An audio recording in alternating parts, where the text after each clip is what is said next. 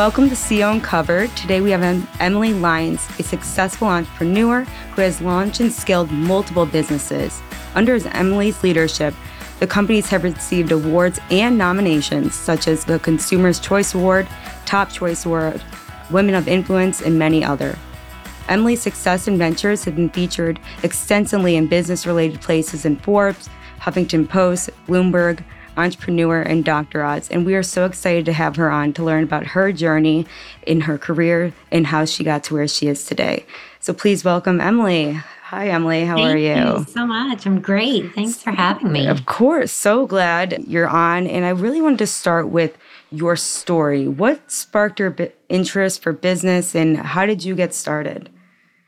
Well, I couldn't hold down a job. Couldn't work for anybody else.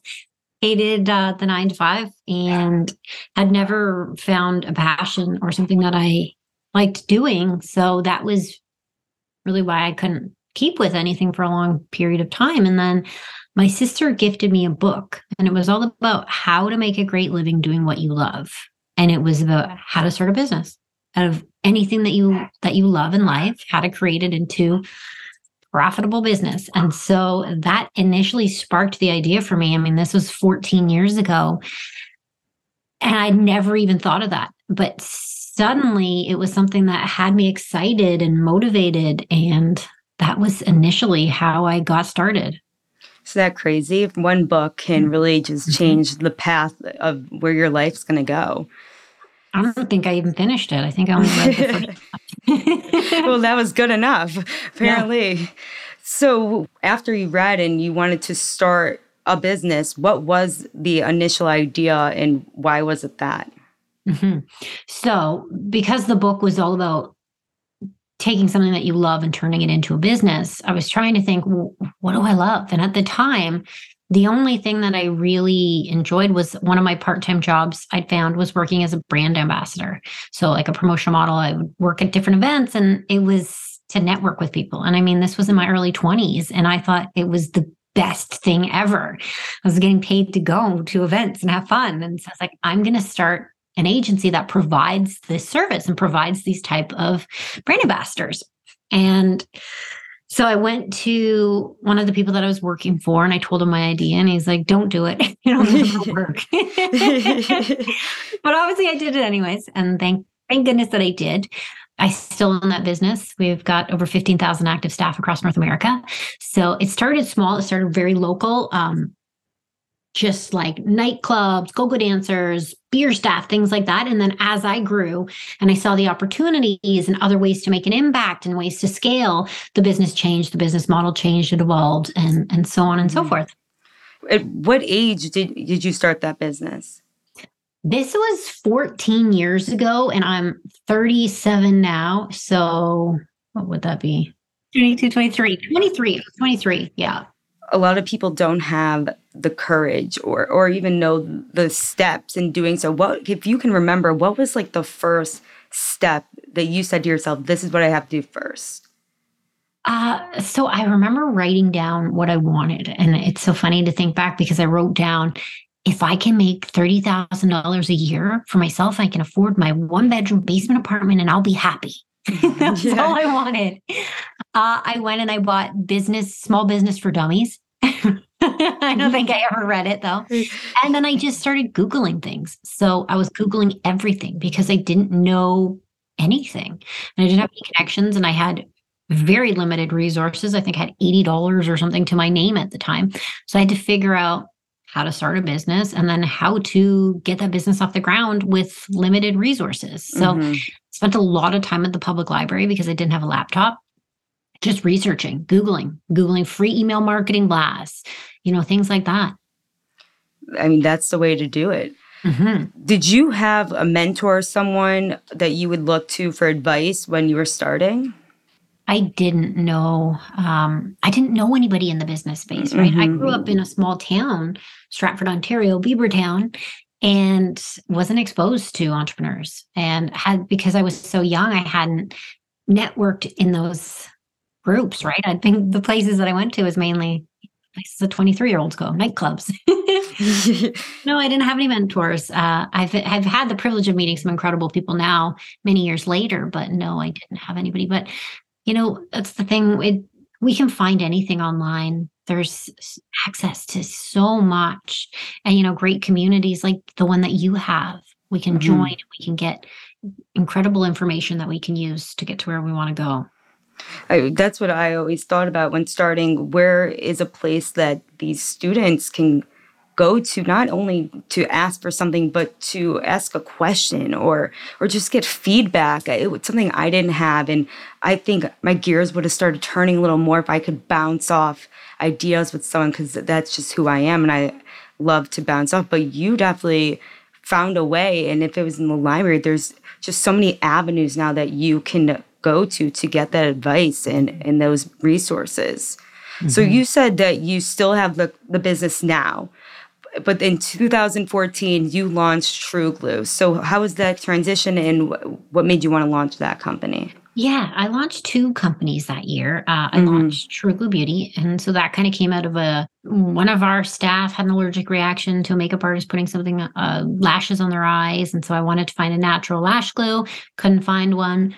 Saw that they contained formaldehyde, wanted to have one for our team and then for myself, because I was like, I don't want to put formaldehyde in my eye every time I want to wear fake lashes.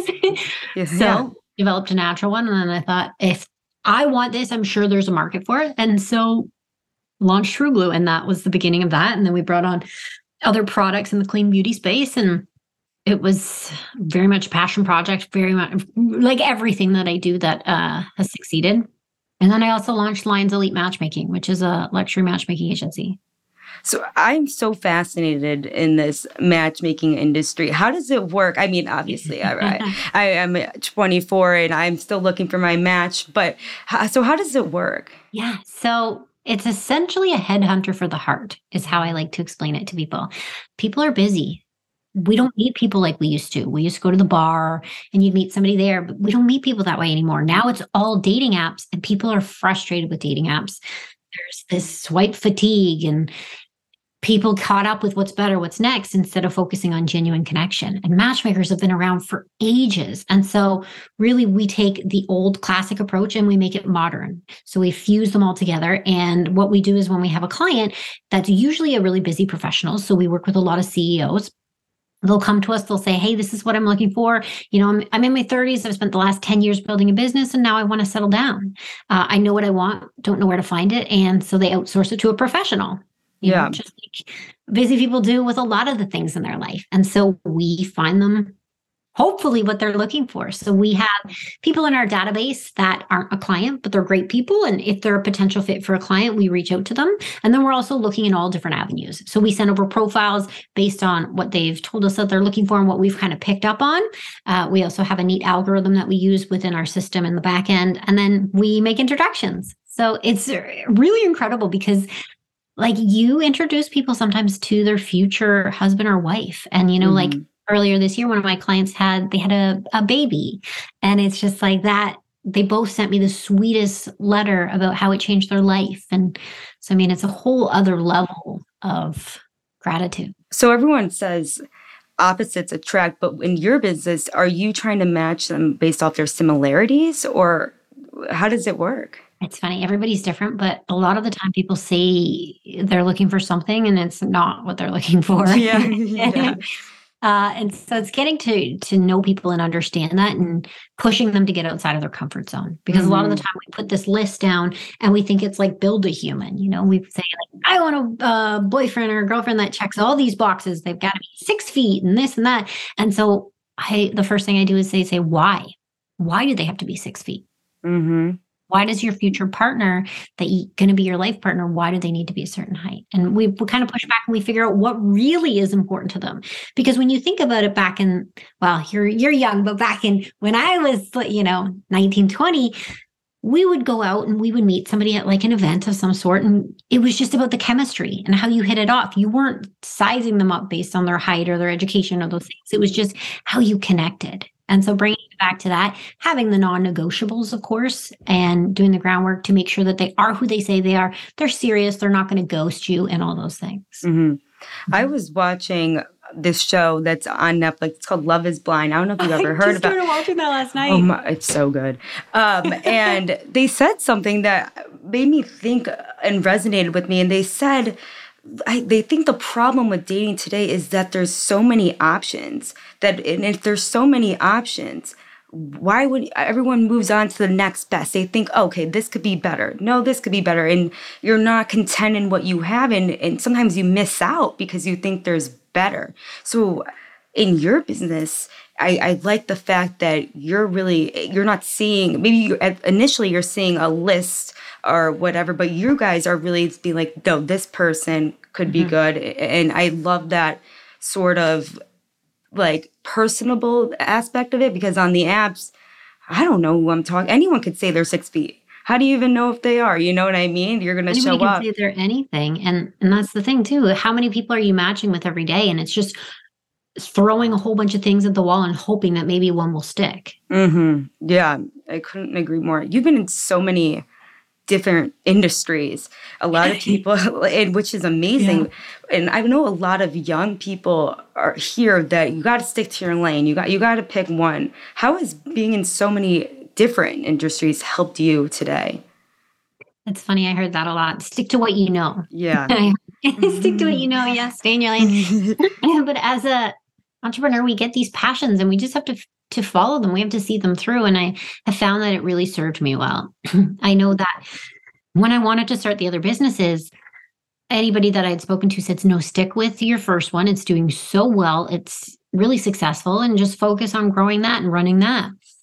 But you know what? When COVID hit, being that we are live marketing activations across North America, everything came to a halt. And so I don't know what would have happened if we didn't have other companies that we could pivot to. Also, it gives you exposure to so many different things. And a lot of the fundamentals with business transfers to other industries. So once you know certain things, you can apply them over here. But, I think that following your heart is the best thing. And not everything works out. I've started things that have flopped. Yeah. And hey, that's okay. How many active companies are you working in today? So our main ones, we have our 4. So we have Lyons Elite Matchmaking. We've got Femme Fatale Media. We've got True Blue Beauty. And then I've got the Lyons Den, which is my membership platform. So day to day, would you say you have hands in all 4? That's a little bit tricky dividing up my time. So today I had a staff meeting with my team from Lyons Elite. Prior to that, I had a call with somebody off of our team, our VP for Femme Fatale Media. So yes, it's very much divided between the two as best as I can, which can get tricky, which is why you really got to get a good team as you scale. Yeah, 100%. And what do you look for when hiring? Is there a certain quality I look at their personality. That is what I look for above all, because you know what I've learned over the years in hiring a lot of different people? You can train somebody on anything. As long as they've got a good personality, they're willing to do the work, they're willing to learn, and they're willing to take constructive feedback and work with you to get better, and they're a good team player, they'll be incredible. I've got an assistant and she is an absolute rock star. She's been with me for a couple of years now, but she's willing to get her hands in whatever. Like if I say, would you be able to do this? I don't know how to do it, but I'll learn. She's a go-getter. And so those type of people are incredible, and the ones that you want to keep on your team and promote and teach to get better and see them succeed themselves. But the worst thing is when you get somebody on your team, and I found this with really overly educated people, is they'll come on and they think that they're too good for certain things. Like, that's not in my job description. That's not what I do. I'm done at 5 p.m. sharp. Right. And of course, we all want to respect each other's hours, but we also want to be dedicated. And so I really focus on personality above all else. I rarely even look at their post-secondary education. What type of leadership style do you try to exude in the workplace when you're leading your team? I try to lead by example. So there's nothing I would ask my team to do that I wouldn't do myself or probably haven't done myself. And I want to lead with compassion and understanding, because we all are human at the end of the day. And business and personal, as much as we want to keep them separate, quite often they bleed into one another. And so being understanding of that, and that people have bad days, and being able to help them as much as they can with that, I think is really important for any leader to do. During COVID, it was such a impactful time. How Mhm. did that impact your businesses? And now are you at home more or are you in the office? And what advantages did you see in both? So the really neat thing about COVID was that I was able to take a step back because everything kind of paused Yeah. and kind of reevaluate what were we doing and look at things creatively and look for opportunities and look for things that we could be doing differently moving forward. For Femme Fatale, with all of our marketing activations across North America, with everything coming to a halt, we were able to kind of move all of our resources to True Glue and to Lyons Elite and to the Lyons Den because those were all booming because they were all online based. Uh, Mm-hmm.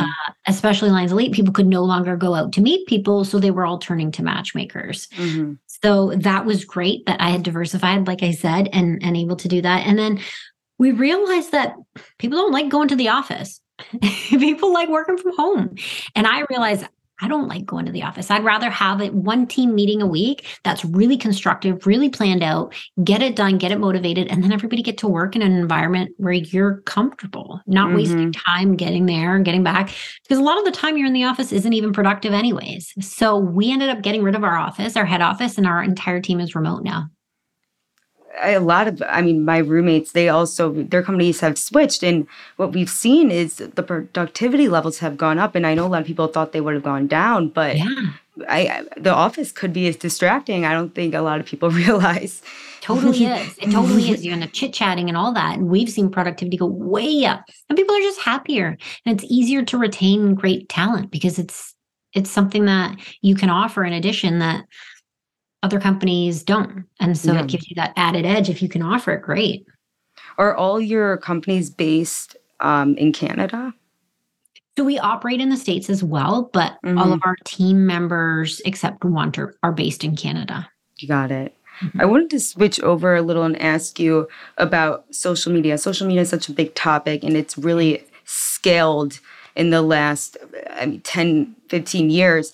How Mhm. has social media helped your businesses? Social media has been a massive tool. And it was something that I used as a big differentiator early on. So when I launched the agency at that time, social media was still pretty new. Like Facebook was new. I don't even think Instagram was out yet. And so at first, I built a fan page for the company on Facebook. And what I would do is that when I would reach out to try to get agencies or venues or whatever to work with us, I would use that as a differentiator. So, hey, we've also Mm-hmm. got at the time, I think it was 10,000 followers on Facebook. We'll promote your event, we'll promote your product, your service. In addition to actually staffing it, we're going to promote it and give you that added reach complimentary. And so it was a great way that I found clients, that I differentiated ourselves, that I found great talent, and that I built a brand for us. And then I was able to leverage that, build a personal brand for myself. And then through that, I've been able to use that to build the different companies and kind of tie them all in together. But social media is a massive tool. And for the most part, it's free. Yeah, true. I was going to ask you about that. Do you have any advice for young entrepreneurs on creating a personal and brand identity? Absolutely should be doing it because if you're showing up on online in any capacity, you already are building one. So you might as well be building one that is true to your brand and true to you, not to your brand, but Yeah. true to you, who you are, and that's going to serve you in a positive way in the future. So if you have a company, let's say, and a personal page, do you, in your opinion, should be posting kind of more conservative or posting about your company, or can you have like your own freedom on your page as an entrepreneur? You can have your own freedom. I know a lot of people do the 411 strategy where it's, four personal posts and then one business post with a soft sell, and then the last one, a business post with a hard sell to kind of switch it up. My Yeah. personal brand, I tie it in organically. I try to just kind of keep things with content that I find valuable for my audience. So things that people want to share with their audience. And so I always ask myself, what is my content doing for my audience and my potential audience? And then I tie in the businesses where it's appropriate. And then I will do certain call to actions when it's appropriate. But I don't have a set strategy for my Yeah. own social media. You recently posted on LinkedIn to those out there that feel like they're a failure, even though you feel like no one believes in you, that you are capable. Just keep going. If you aren't book smart, there are so many other ways. The world is often made to feel like we aren't enough, but we aren't smart enough or pretty enough. But you are. Work hard, follow whatever light you are inside. Be humble, kind, and successful come your way. I promise you that. What inspired you to write that post? Just my own journey of not feeling enough. The world is set up in a way that make us all feel that way. It seems like we all have to get down on ourselves and don't feel like we're capable of things. And social media makes it look like this shiny highlight reel that people are all doing so much better than us. And I could never achieve that. But it's not a lack of information or education that holds people back. It's a lack of action. It's just taking the action and then figuring out the rest along the way. Mm-hmm. But it's not that anybody is better than you. It's just they've done the work. They've gotten started and they've kept going. Yeah, no, I've felt that a lot of times, the imposter syndrome of I'm not good enough. Who am I to be doing this? Yeah. Pushing through and realizing that, hey, yes, I am. Mm-hmm. I've definitely have gone through that whole cycle before. And you were in my position to be this age and starting something. You get a lot of eyebrow raises and those eyebrow raises are more than just an eyebrow raise to you. Mm-hmm. And you need to look back and reflect on yourself and say, I know I say, raise them all you want. I could raise mine back, So it's just that confidence in knowing who you are and what you do that will really propel you. And that kind of leads to my next question. Has there been a tool or skill that you could say has contributed to your success? I would say being gritty, being resilient. So being willing to fail and keep going is probably the biggest key to success that I've ever seen. There's a great book called Grit by Angela Duckworth, and they conducted a massive study where they looked at the world's most successful people all across the board, and they found that the biggest predictor to success wasn't education or money or where the person was born, but having the ability to fail and keep going. So having that grit, that resilience where it doesn't matter what happens, I'm going to figure out a way to make it work. And so being stubborn as heck has been what has really served me well. Everyone who's listening, I would definitely take up reading that book because Emily knows something about books. She's every book she reads leads to something great. So I definitely would pick that up. The last question I have for you, and I always ask this, if you could give a piece of advice to a teenage or college version of yourself, what would you tell her today? Oh my gosh, I think about this often because I would love to go and talk to her and tell her that it's okay because the teenage years are so hard.